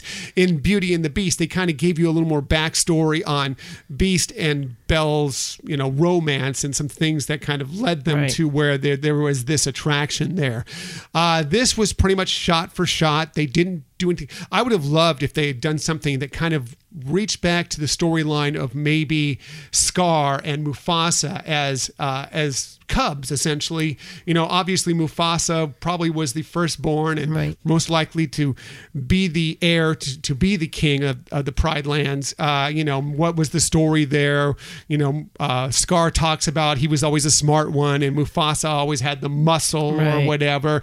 There was talk, of course, that there was a challenge at some point that Scar lost. I would have liked to have kind of seen that play out. Maybe just to add something a little different that kind of played out to why Scar has so much animosity towards Mufasa. And it seemed like they were going to do that with, and again, we won't share any spoilers, but there was a point that I thought, oh, okay, good. They're going to go off in a little different direction here, expanding on something. But nope, they went right back to the the routine storyline that we know. Right. So, but look at this movie. There's a couple things that disappointed me, and one was Be Prepared. I really thought that song is such a strong song in the original, and it was just kind of weak. It didn't have that punch to it in this movie, which kind of disappointed me a little bit. Yeah, I mean, I understand with, the parts of having live action versus how they did it in the original, animated movie. But, it's funny looking at the trailers that are coming out from Mulan and some of the similar things in terms of how big and having a lot of, people or soldiers or whatever. It didn't seem to have that punch, like you said, with this one. And I don't know why that was limited like that. Right. And I did, for the most part, actually like Scar. Give us some name night. Chiwetel Ejiofor. I don't know if I even got that close to right, but I really liked him actually as Scar. I thought he did a great job as Scar. I just wish that they could have done a better job with that song. And like I said, I would have loved to have seen some backstory involved with it. Right. And the animals did look spot on, real. I mean, their movements, and that they, even though they all, like if you were looking at different lions, they all had a little different movement, just like you would expect to see in real life. But yeah, they definitely took a lot of effort to make those animals look so authentic. The animation, the CG, the shot work, all the scenery were definitely a plus in this movie. It's a wow visual movie. It really is great to see. It's great on the screen. And I think that maybe some kids I wouldn't take really young kids to it because there is some violence. There is, some really dark and scary parts of this. But, kids around 7, 8 to 10 years old, I think they can really appreciate this movie and might actually, if they're not so into the original Lion King, might actually enjoy this film possibly a little more. I don't know. True, because it's realism. That's true. And it's new to them, more so. So they might enjoy it. I did like Timon and Pumbaa in it. I think Billy Eichner and Seth Rogen were hilarious. They took over whenever they were on the screen. They had some really excellent scenes. They were very funny. I totally enjoyed them. For the most part, like I said, here's the thing with this film to me, and I was thinking about this morning. Did this film need to be made? I don't know. It was okay. It was good. I enjoyed myself watching it, but I still think that it's not nearly as good as the original Lion King. I would agree with that. And, kind of going back to your comment about little kids, I mean, I think the violent part is seeing animals fighting and looking so real, that could be disturbing to little ones like oh my God, when you, like, even as adults, when we see real animals fighting, like dogs or something like that, it can feel disturbing. And I could see a little kid feeling like that during this, that they probably wouldn't feel that way with the animated classic. Agreed. I didn't think this film, and I think you mentioned it actually to me on the way out, and I agree with you that this film didn't quite hit the heart that the original did. There wasn't as much to it. There wasn't a strong feeling about it in many regards. But like I said, the one thing about it, though, is that I walked out of the theater and I enjoyed myself. I enjoyed watching this movie. And I compare it to, this is what I was thinking about this morning. If you go to Broadway and you see a Broadway show, okay, and when you see a Broadway show on Broadway, that's the best it's ever going to be, almost certainly. So that is kind of the original Lion King. This kind of reminds me of like when we're in San Diego and we see a touring group do that exact same play. Sure. Is it good? Yes, it's good. Right. We enjoy ourselves. Is it as good as what the Broadway cast brought to it, as the original brought to it? Maybe not, probably not. And that's what I kind of think about this is it was very good. It's kind of a very good recreation of the original classic. It's not the classic, but it is enjoyable. You have a good time, just like we have a good time going to Broadway SD and checking out all those shows. Sure. I think that's a really good and fair analogy of this movie. And, we would probably be saying the same things or same comments if we were looking at some of the other live actions that were released, if they didn't make, other not significant changes, but additions. So that's kind of the way I feel about it, is that, yes, was it necessary? Probably not. We probably could have brought the actual Lion King back in the theaters and enjoyed that very much. The animation in that, the original music, the original cast in that is so magnificent. But this was a good time at the movies. I had a great time going and seeing this film, and it was nice to have a date night, as it always is with you. Thank you. Likewise. And so we just had a good time, enjoyed it for what it was. Don't go in there with too high expectations. It's not going to be better than the original. But if you just go in there looking to kind of enjoy the fun parts of it, take it for what it is, I think you will enjoy this film. Agreed. And I think maybe some of my comments initially too were because I had the bar set a little higher than I probably should have. But like you said, it was still very enjoyable, still good to see. And I had another thought, but I've just lost it. That happens. Happens to me all the time. Happens to me as I'm talking, usually, right in the middle of this show. I just can't help myself. It's usually some word that I'm trying. I knew I was going to say something, so I'll say something totally ridiculous. And that ends up being the whole podcast. There you go. I remembered now. Okay, that's why I was talking. I know, because I was thinking of it when the first time you were talking there, or just before, I commented. There were a couple little Easter eggs or little special things that they added to the movie that I thought were brilliant and very enjoyable. And I think those pieces were great. I'm glad to see that they did some of them. Yeah, I agreed. Like I said, we had a fun time at the movie. It wasn't. We're not talking this is an award-winning film. We're not talking this is one of the best live action films we've ever seen.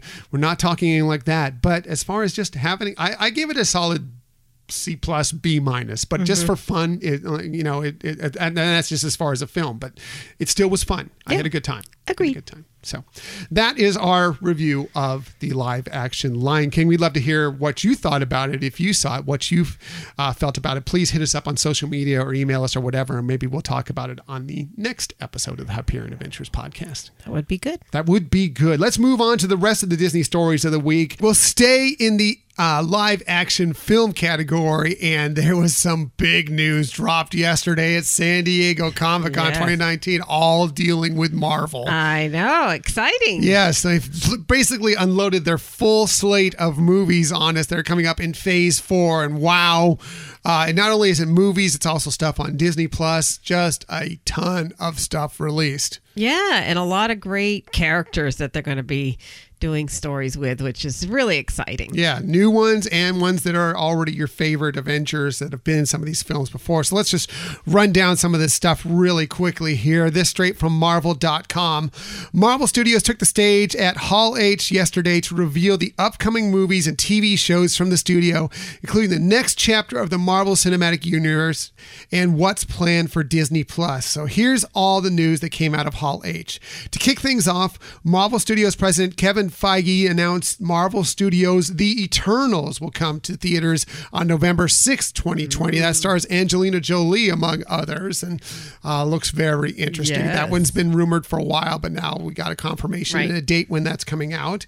Moving on, next up was the first show coming exclusively to Disney Plus, Marvel Studios' The Falcon and the Winter Soldier, of course, with Anthony Mackie and Sebastian Stan returning as their roles as the Falcon and the Winter Soldier, and that is going to be debuting on Disney Plus in the fall of 2020. Yeah, I guess I was thinking it was going to take a little longer, so that's exciting. Yeah. So looking excited for that. And they came out with the shield because now we know that Falcon is now actually the new Cap. Spoiler alert from, I guess, Avengers Endgame. A little late for that, but really cool stuff. Next up is a classic Marvel Comics character making his movie debut. Marvel Studios' Shang-Chi, The Legend of the Ten Rings, will hit theaters on February 12th of 2021. So that's coming up pretty quickly. Right. Yeah.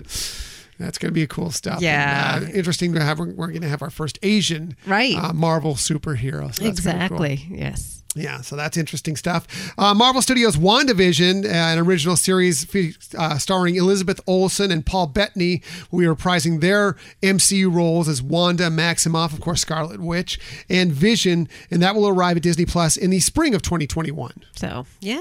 I mean, I love those characters. I was really excited. I mean, like you said, a lot of these things, there was some things that were rumored ahead of time, but just getting the confirmation makes it really something to look forward to. Right. And we're not done with Wanda. She's also going to be appearing in another show. We'll get to that in just a moment here. The MCU's favorite trickster, Loki, will make his debut on Disney Plus. The original series starring Tom Hiddleston, of course, Loki, who's played Loki in all the films. We'll see the God of Mischief causing even more trouble starting in the spring of 2021 on Disney Plus. So that I'm really excited about. I love Loki. Right. That was the one that I was most excited about hearing announced officially, and I'm just sad that it's that far ahead of time, because it's like, oh, I wish it was coming out right here this November, right? For it. Really would be excited for that. Also coming out, and we kind of knew that this is a possibility, but they confirmed it yesterday at Hall H.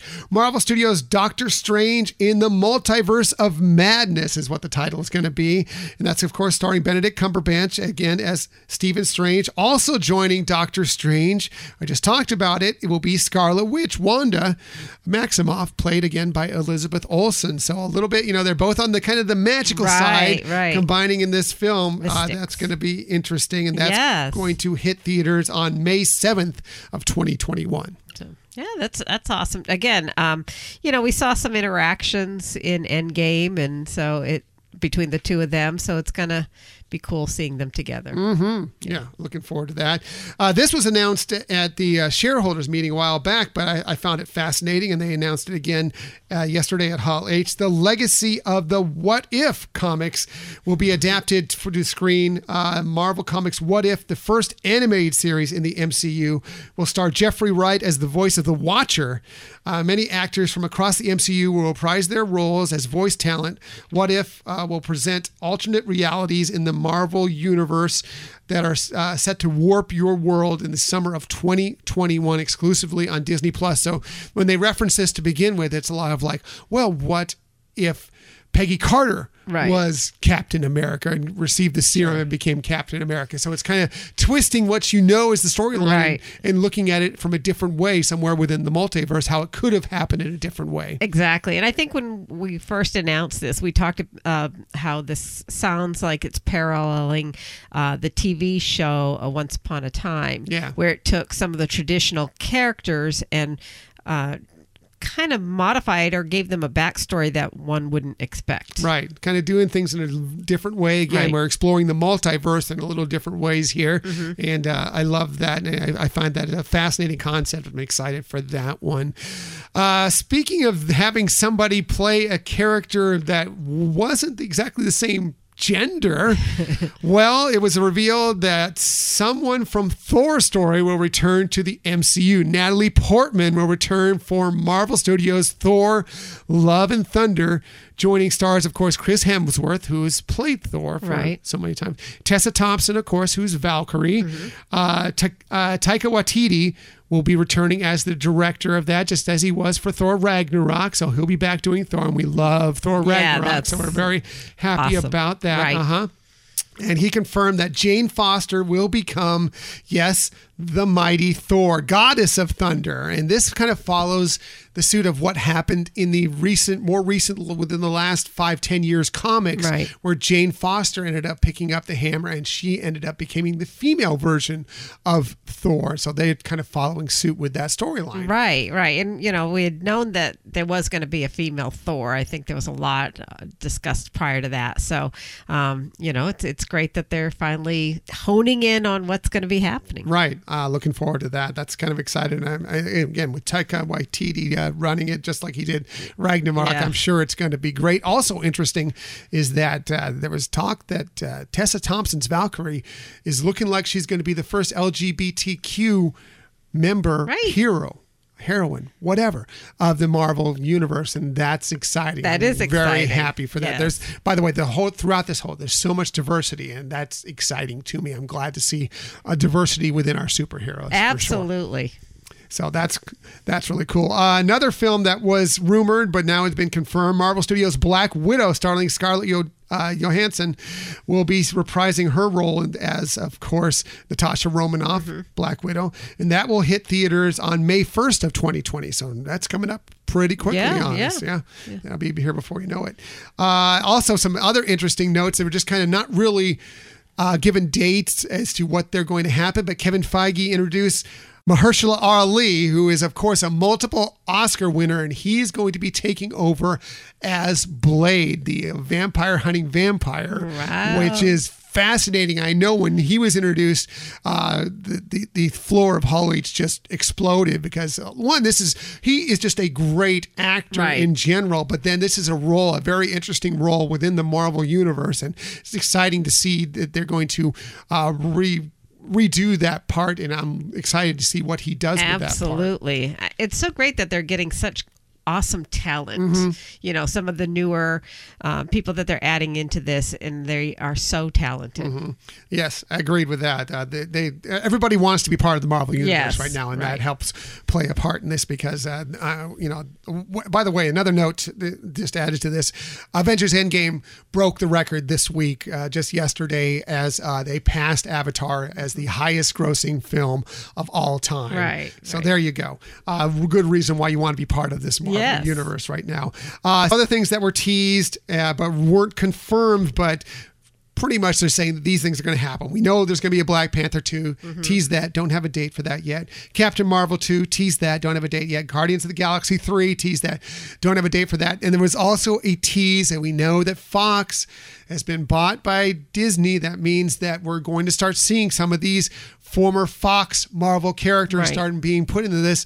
They teased, yes, absolutely, a Fantastic Four movie, and he also teased something with the mutants coming and playing involved in it too, so that's on the horizon. So exciting stuff. If you thought Avengers Endgame was going to be it and Marvel was going to start taking a slide from there, this is all exciting stuff. I cannot wait to see how this next part of the Marvel Cinematic Universe unfolds. Right. And I can't believe how much they did share there. I mean, I know they usually love doing some announcements and some, breaking news type things at Comic-Con, but this was a full-on amount of information that they shared. Yeah, I think because obviously they wanted to share some of that with D23, and I think we're going to see more of that, not only with the Disney Plus panel that they're going to have, but also, of course, the live action panel. They are going to share a little bit more of that.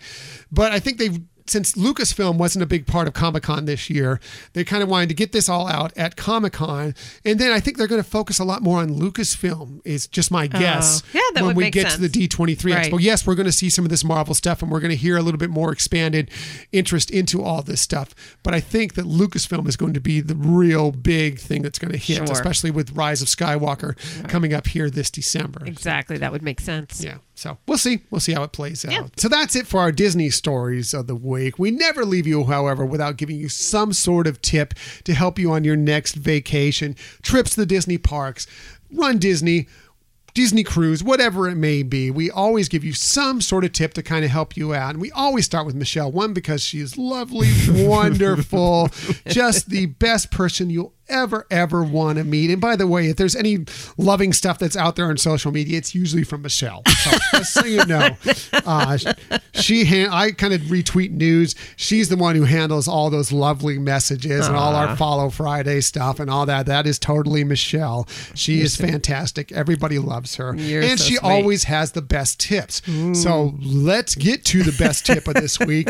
Here is Michelle's tip of the week. Well, thank you, honey. You're so kind. Considering we were talking about Disney World on this episode, I wanted to share one other a tip related to Disney World.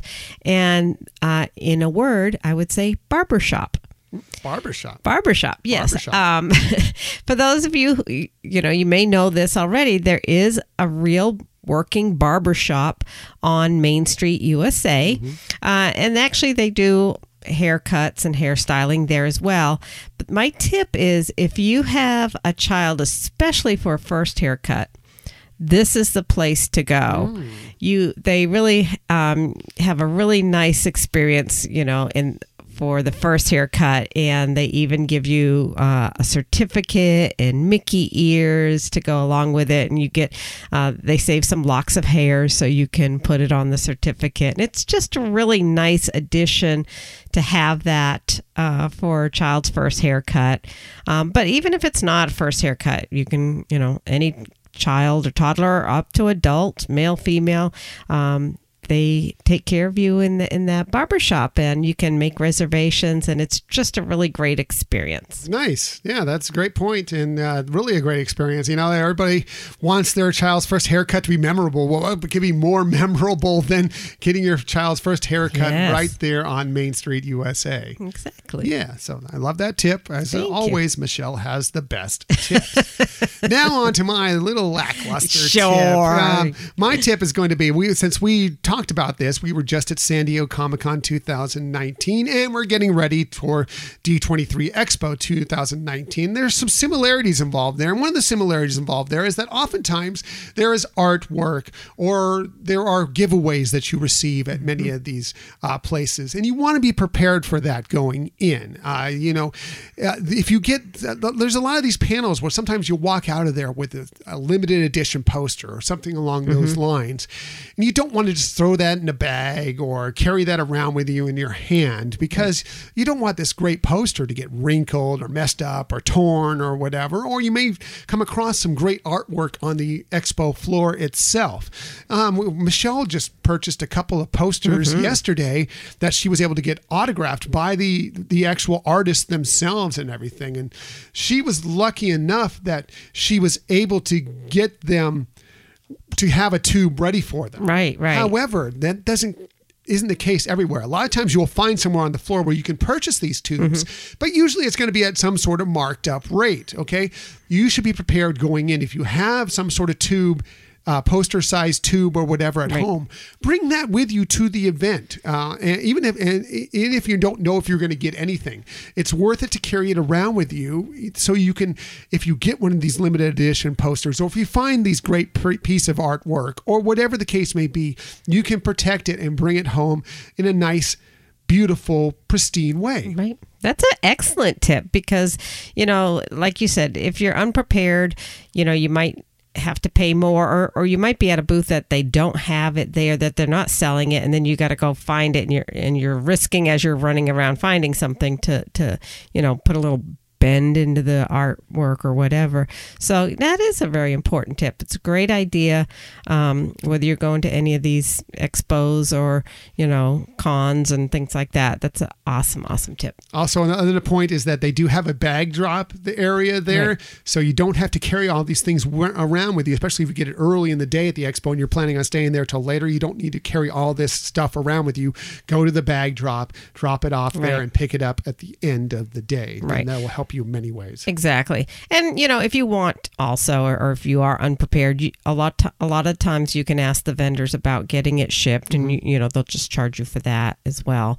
And you can have it sent directly to your home. Yeah, there is some stuff that you will not want to try and smuggle, or not smuggle, but try and wrestle aboard a plane or whatever the case may be if you're flying from anywhere else in the country, or you want to try and fit it in your car, or whatever the case may be.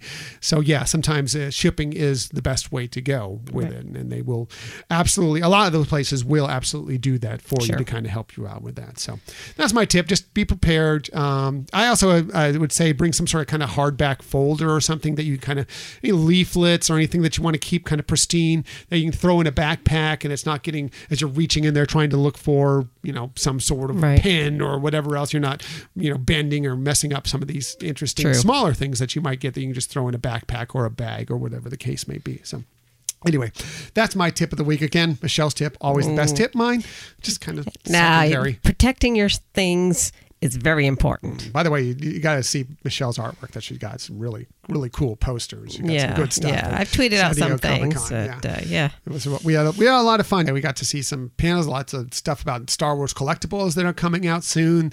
That was a lot of fun. Just checking out the floor, just going to Comic-Con and walking around the floor. Yes. It can be crowded and crazy, but there is so much cool stuff to see there for sure. Exactly. And again, I know Comic-Con's closing now today, but for other years, if you ever want to experience Comic-Con, but if you are unable to get a badge for Comic-Con, it is still amazing to come out to San Diego for it, because in the convention center area, in the gas lamp they call it, the whole city embraces it, but especially in that area. And you'll find a lot of people in amazing cosplay downtown.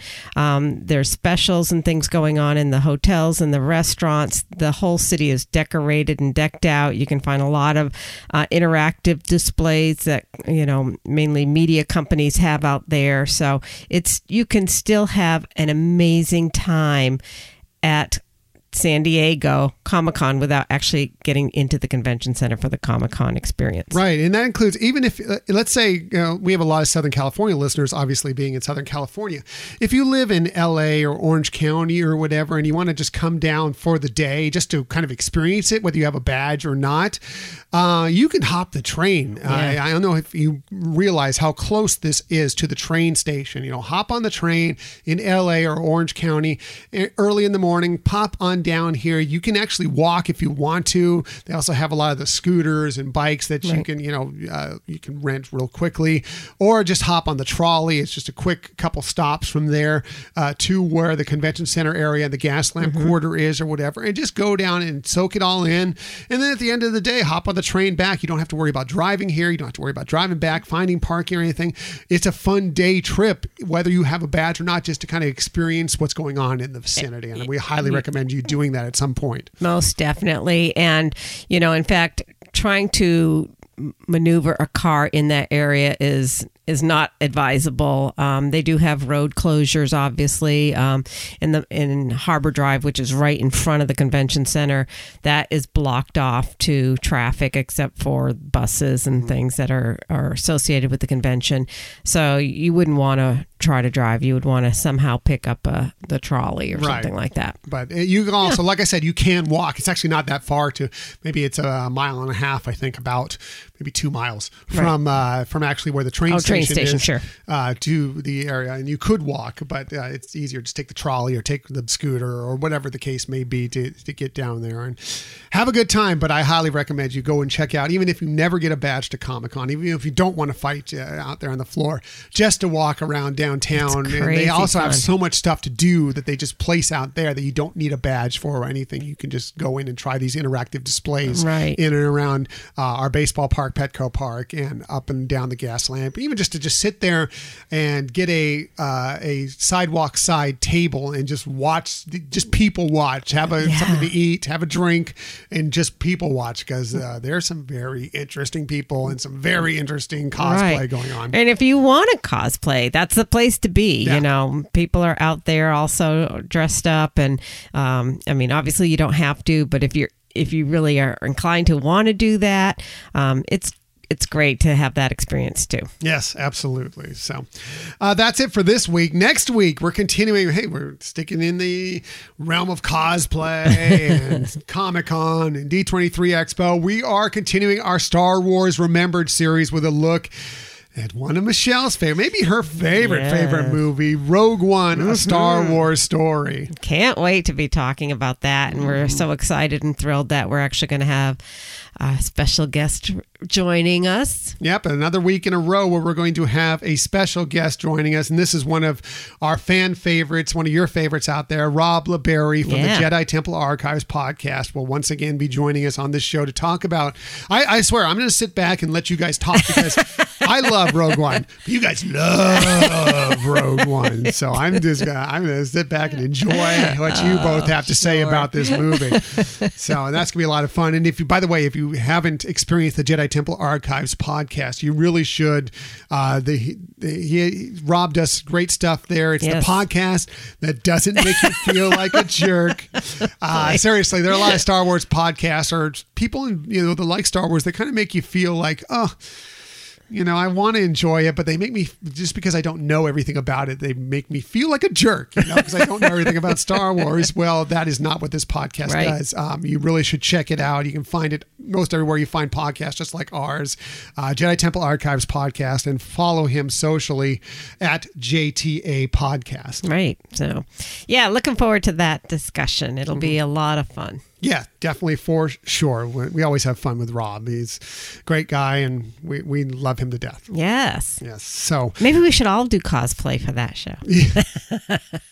As far as you know, we will be, because we don't do this on camera. No. As far as you know, we will be. Just picture us. We're all dressed up.